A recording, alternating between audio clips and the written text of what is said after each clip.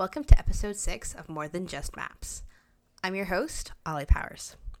This podcast was created with the intent to help anyone in the GIS field get from where they are now to where they want to be that your first job, a career move, or just improving your GIS game overall. Episode, I conclude my interview with Carrie Brennan. We discuss how Carrie's career evolved from teaching as an Esri instructor to teaching workshops for ERISA to being one of the head instructors of the ERISA GIS Leadership Academy. We also discuss the difference between a manager and a leader in the GIS community, and how becoming a GIS leader is everyone's responsibility, whether you are a loud or quiet leader. Finally, we chat about why it's important to push for GIS to be part of projects from the very beginning instead of being brought in as an afterthought. So Carrie, one of the things that you mentioned earlier, or on the last episode, was that you taught with ERISA. You've been both the chair of one of their committees, and you also teach at the ERISA GLA. I was actually your student at that, which is how I met you, and it was amazing. Can you tell me some more about how you got into the teaching side of GIS and the teaching side of leadership, and how you wouldn't think GIS and leadership really go together, but how they do. They very, very much do. Can you explain to us what your journey's been in discovering that? Yeah, absolutely. So as we talked about earlier, when we both said we were going into geography as a career, and people always were saying, oh, you're going to be a teacher. And, I was very adamant to say, no, I'm not going to be a teacher. I am humbled to say that I have eaten those words, because for the last 20 years, I have taught in one form or another. Now, that doesn't mean that I'm teaching at an elementary school or high school or even college level, but adult learning is something that is actually a passion of mine. I love to be working with people, either teaching them new technology, teaching them specific skills, or in the case of ERISA, a lot of the leadership programs as well. And I love to see that aha moment where somebody suddenly, the light bulb goes off and they just get it. And that is as rewarding to me as completing a technology project and delivering it to a customer. So yeah, my journey into education, when I moved down to the United States, the company I was working for asked me to become an Esri authorized instructor in the early 2000s. So I went while through you were that whole still process. with your other company. Yes, that was while I was with Schneider Geospatial. And you were just teaching people within the company or also outside of your company? Actually, we were teaching our customers. So at the time, we were doing a lot of data conversion projects, converting local government's GIS data into Esri format. And then I was teaching them how to use the software in order for them to perform their own data maintenance. Okay. And then, like I said, in 2005, I went to my first ERISA conference in Kansas City and became involved at that point with what was then known as the Workshop Development Committee. That is part of the Professional Education Committee today in ERISA, and started working on doing workshop reviews, had the opportunity to become an instructor with ERISA, teaching a couple of classes, and then myself and a few other people co-wrote a couple of workshops, and I started teaching for ERISA in that fashion. And then when the Leadership Academy came on, I kind of naturally rolled into becoming an instructor with the GIS Leadership Academy as well.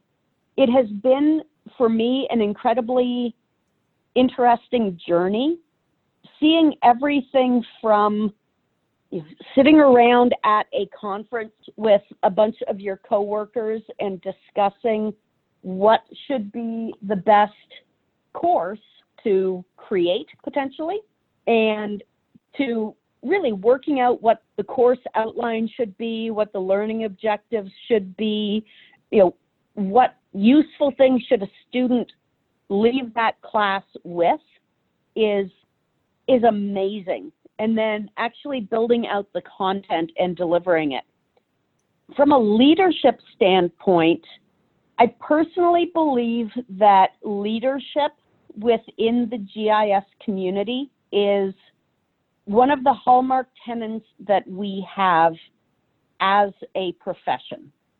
What I mean by that is very often I will work with, say, local governments, and they're implementing. So at the moment, I work in a public safety environment. So a lot of next generation 911 data creation, data maintenance, things like that. And what I find is sometimes GIS is a forgotten component of the, yes, it is an afterthought. Oh, we have GIS, so it will fit perfectly into, any new application that. Famous last words. Exactly, yeah. And so as a leader in the GIS community, it's important if you're working at a local government level or you're working at a private company level to make sure that your voice is heard. And are you finding that like a lot of people will just be, oh, I'm just the map person, or other departments will feel like, oh, you're just the map person, you don't really have to be here at all? And are we trying to get more GIS people who are in the GIS industry to realize, oh no, we have to make sure we're at that table having those first discussions when I first start doing this? I mean, I've experienced this at the municipalities that I've worked at, where what you just said, oh, we have GIS, it'll fit perfectly, and it breaks everything. Versus by the time I left the last city I worked for, it was, we need GIS in here on day one, and we're going to get you guys working on board so when this launches, it launches smoothly. But people don't realize the amount of work you have to do to get to that table for that very first meeting. What I am seeing now is it started out originally as, oh, well, yeah, we've got this GIS thing.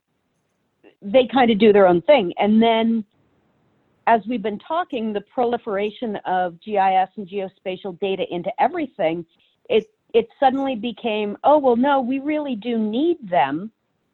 And then to a certain degree, I think you saw a transition where people were like, oh, yeah, we already have it, so it's already there. We don't have to worry. It'll fit into any project that we're working on. And of course, being kind of boots on the ground GIS people, we know that that's not always the case. I'm definitely seeing a shift today where the GIS professionals are being brought to the table, and they're being brought to the table early on so that their input can help drive, the whole project potentially.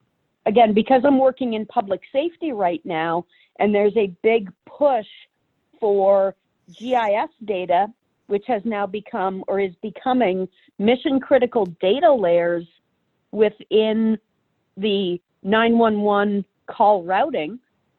It's important that GIS is at the table when new public safety systems are brought in, because that data is as important as having a high-speed internet connection or, new high-speed processor computers.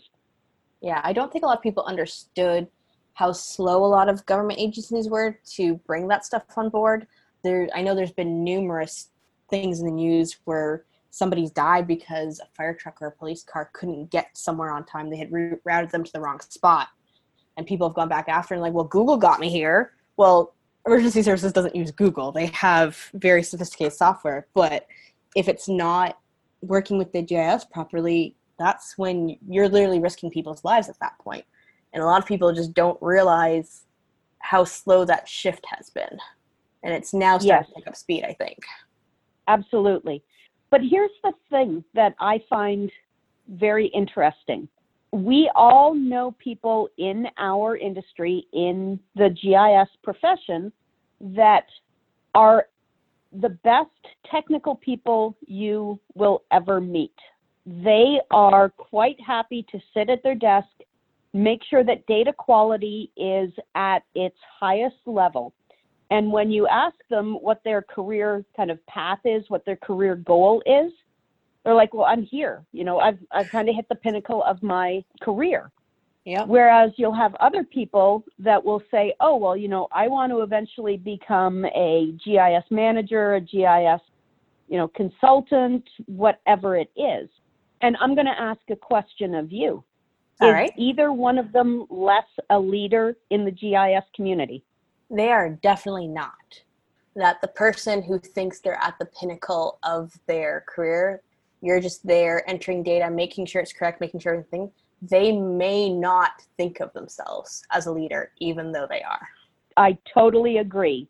And that's why things like the GLA is a great resource to be able to show both people on a management track or people on a technical track of their career that you can be a leader without being a manager. In fact, management and leadership are two very different things.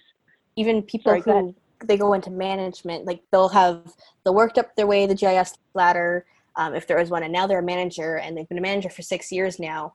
They're actually probably not the person you want to go to. You want to talk to John, who's been at his desk every day for the last 16 years, learning this technology and who's making sure that data is great. He's the person you want to go to learn new stuff, not your manager, because your manager is now going to be focused on making sure the team has what they need. They don't know the specific technical side of it anymore. So they are absolutely a leader. Yes. And, the other interesting thing as well is, how do I want to say this? Being part of an organization like EURISA absolutely helps you to become an industry leader. Now, we're not all going to be Jack Dangermond because there's really only one of him. But can you be a leader within your own community? Absolutely. I'm shaking or nodding my head at you right now. Obviously my experience is with EURISA, and I've been with EURISA for over 15 years. I also work closely with Indiana Geographic Information Council. I'm also a member of NENA, the National Emergency Number Association, where I'm also an instructor for them. And for me, the passion of being part of a professional organization, or in my case, like half a dozen of them about, is my ability to interact with people at the Leadership Academy, people at conferences, people at local chapter levels, where you really get the opportunity to see who the leaders are in your community and learn from them. One of the things that the Vanguard Cabinet and the young professionals at EURISA are doing is they're really working on mentorship.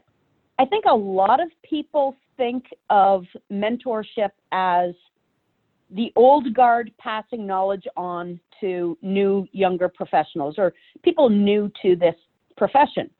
I personally believe that mentorship is a two-way street, in that if I'm talking to somebody who is fresh out of college or university, somebody that is, say within the first 4 or 5 years of their GIS career, they're going to have a different set of knowledge than I am. Obviously, like you said, they may have more technical knowledge, which I can absolutely use that. But there's also a certain amount of, I'll say, bravado. There's no fear in trying new things, going in and maybe programming a script. Yeah, they haven't quite, started to work within the guidelines of, say, a bigger organization. And for me, that is, amazing. And there's a lot of passion involved in that. And, we absolutely need to be able to foster that across every person's career level, and talk about leadership in terms of, again, not necessarily a leader being your boss, but if you look around in any organization, there are natural born leaders. especially in the GIS community. Somebody that will organize a lunch and learn to help your coworkers fill out, say, their GISP application. You know, get together in a conference room, pull up a couple of computers, and people work through it together. You go to a conference and you see some really great either technical or leadership type of presentations, bringing that knowledge back to your coworkers. You may not see that as I'll say a leadership move, but that absolutely is. You're passing your knowledge on to somebody else. So, and you've mentioned here natural born leaders, but what about people who are not natural born leaders? Do you think they have the ability to learn? So I look at it a little bit differently in that I see that everybody is a natural born leader. It's just a matter of where their leadership falls. So leadership does not mean that you are, the General George S. Pattons of the world leading an army into battle. It can be as subtle as somebody that might be an introvert, not liking to get up and speak in front of people, walking over to their coworker's desk and sitting down and showing them how to do something. So not every person wants to stand up in front of a conference crowd and do a presentation. That takes some people completely outside of their comfort zone, but they can be a leader in their own right. Does that make sense? That makes perfect sense. No, it's good to know that you don't have to be the showy management type to be a leader. You can be a quiet leader, whether it's just giving somebody some encouragement or quietly showing how to do something. They don't have to be organizing lunch and learns or standing in front of conferences. So it's nice to know for a lot of people who don't fit that mold, that they can still do their part. Yeah, leadership comes in all sorts of different shapes and sizes and flavors, if you will. And the people that participate at the GLA, now you were at the offering in Toronto in, yes, I think it was August of 2019. Mm-hmm. And there were 50, 60 people in the room for 5 days. Yep.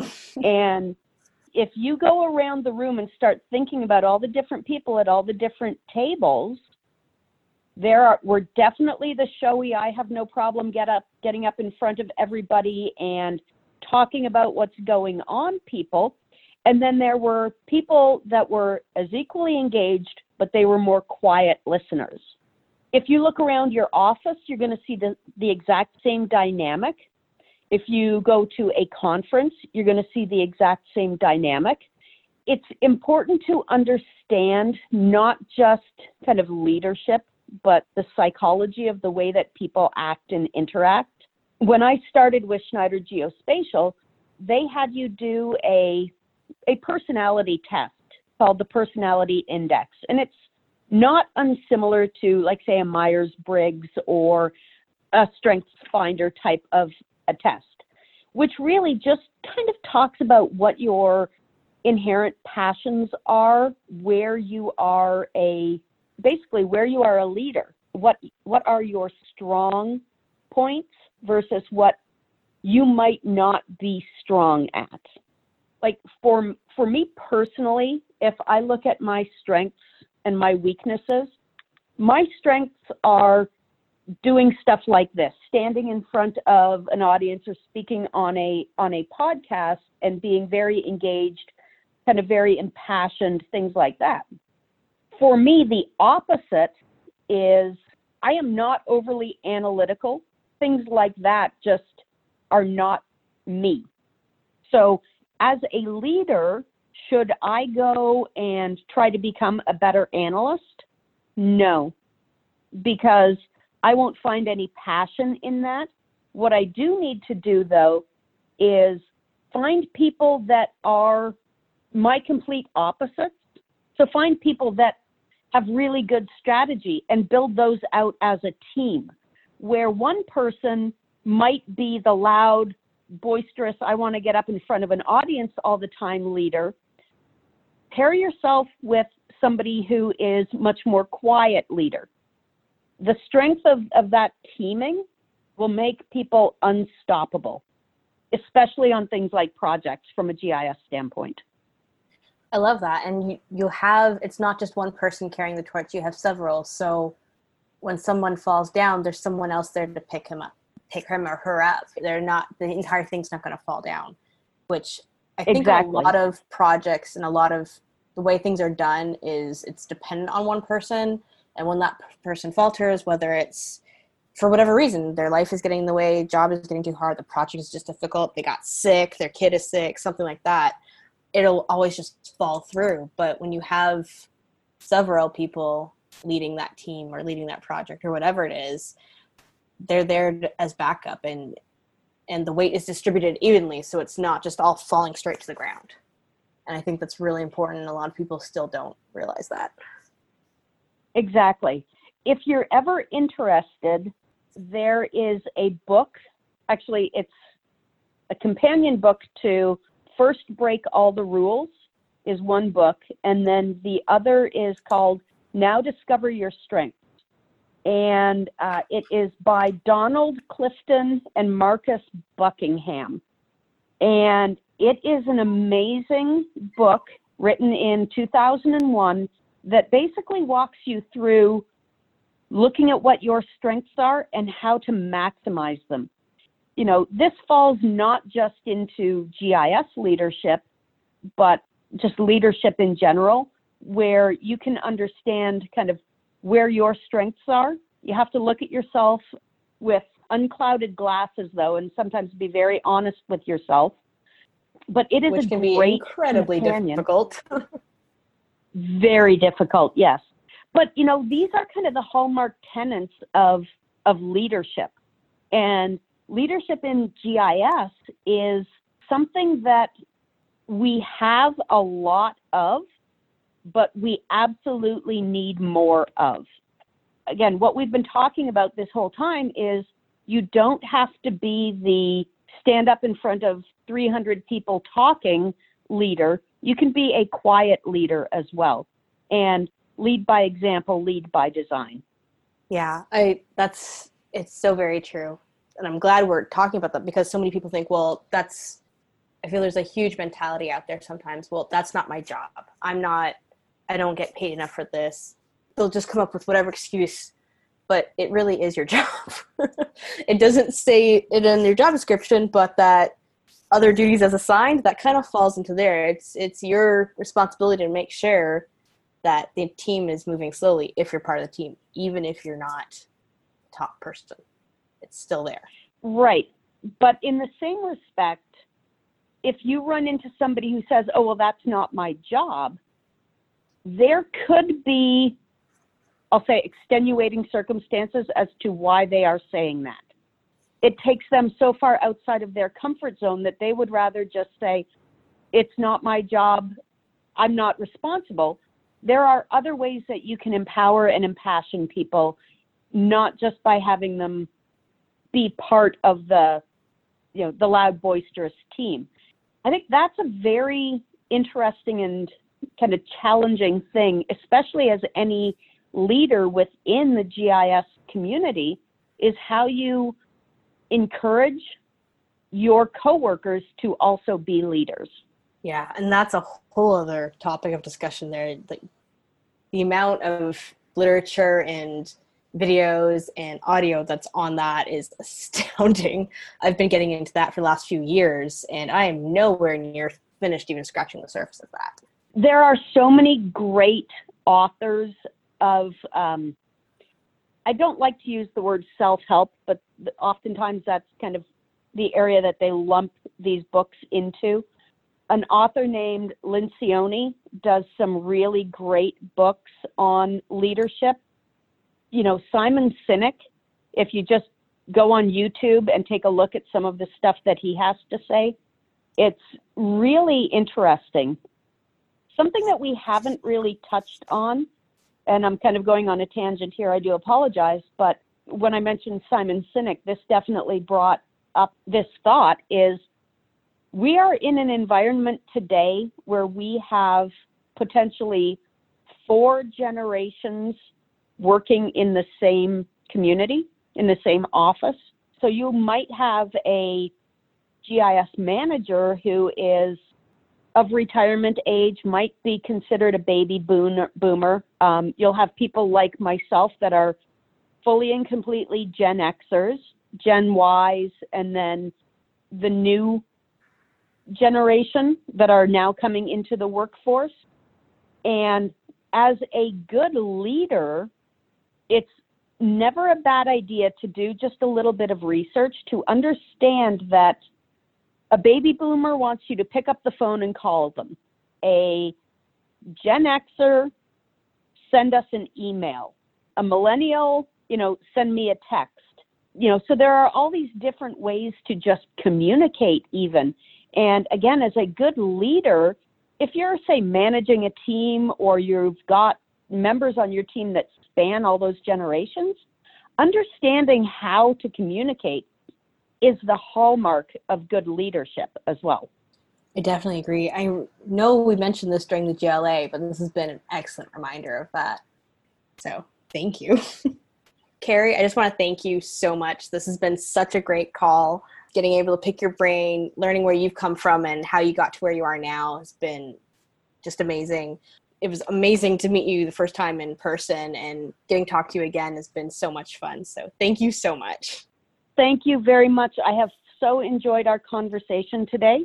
For anybody that is planning on it, the ERISA GIS Pro Conference is in Baltimore in October. So hopefully I will get to see a number of you there in person. Great. Thank you, Carrie.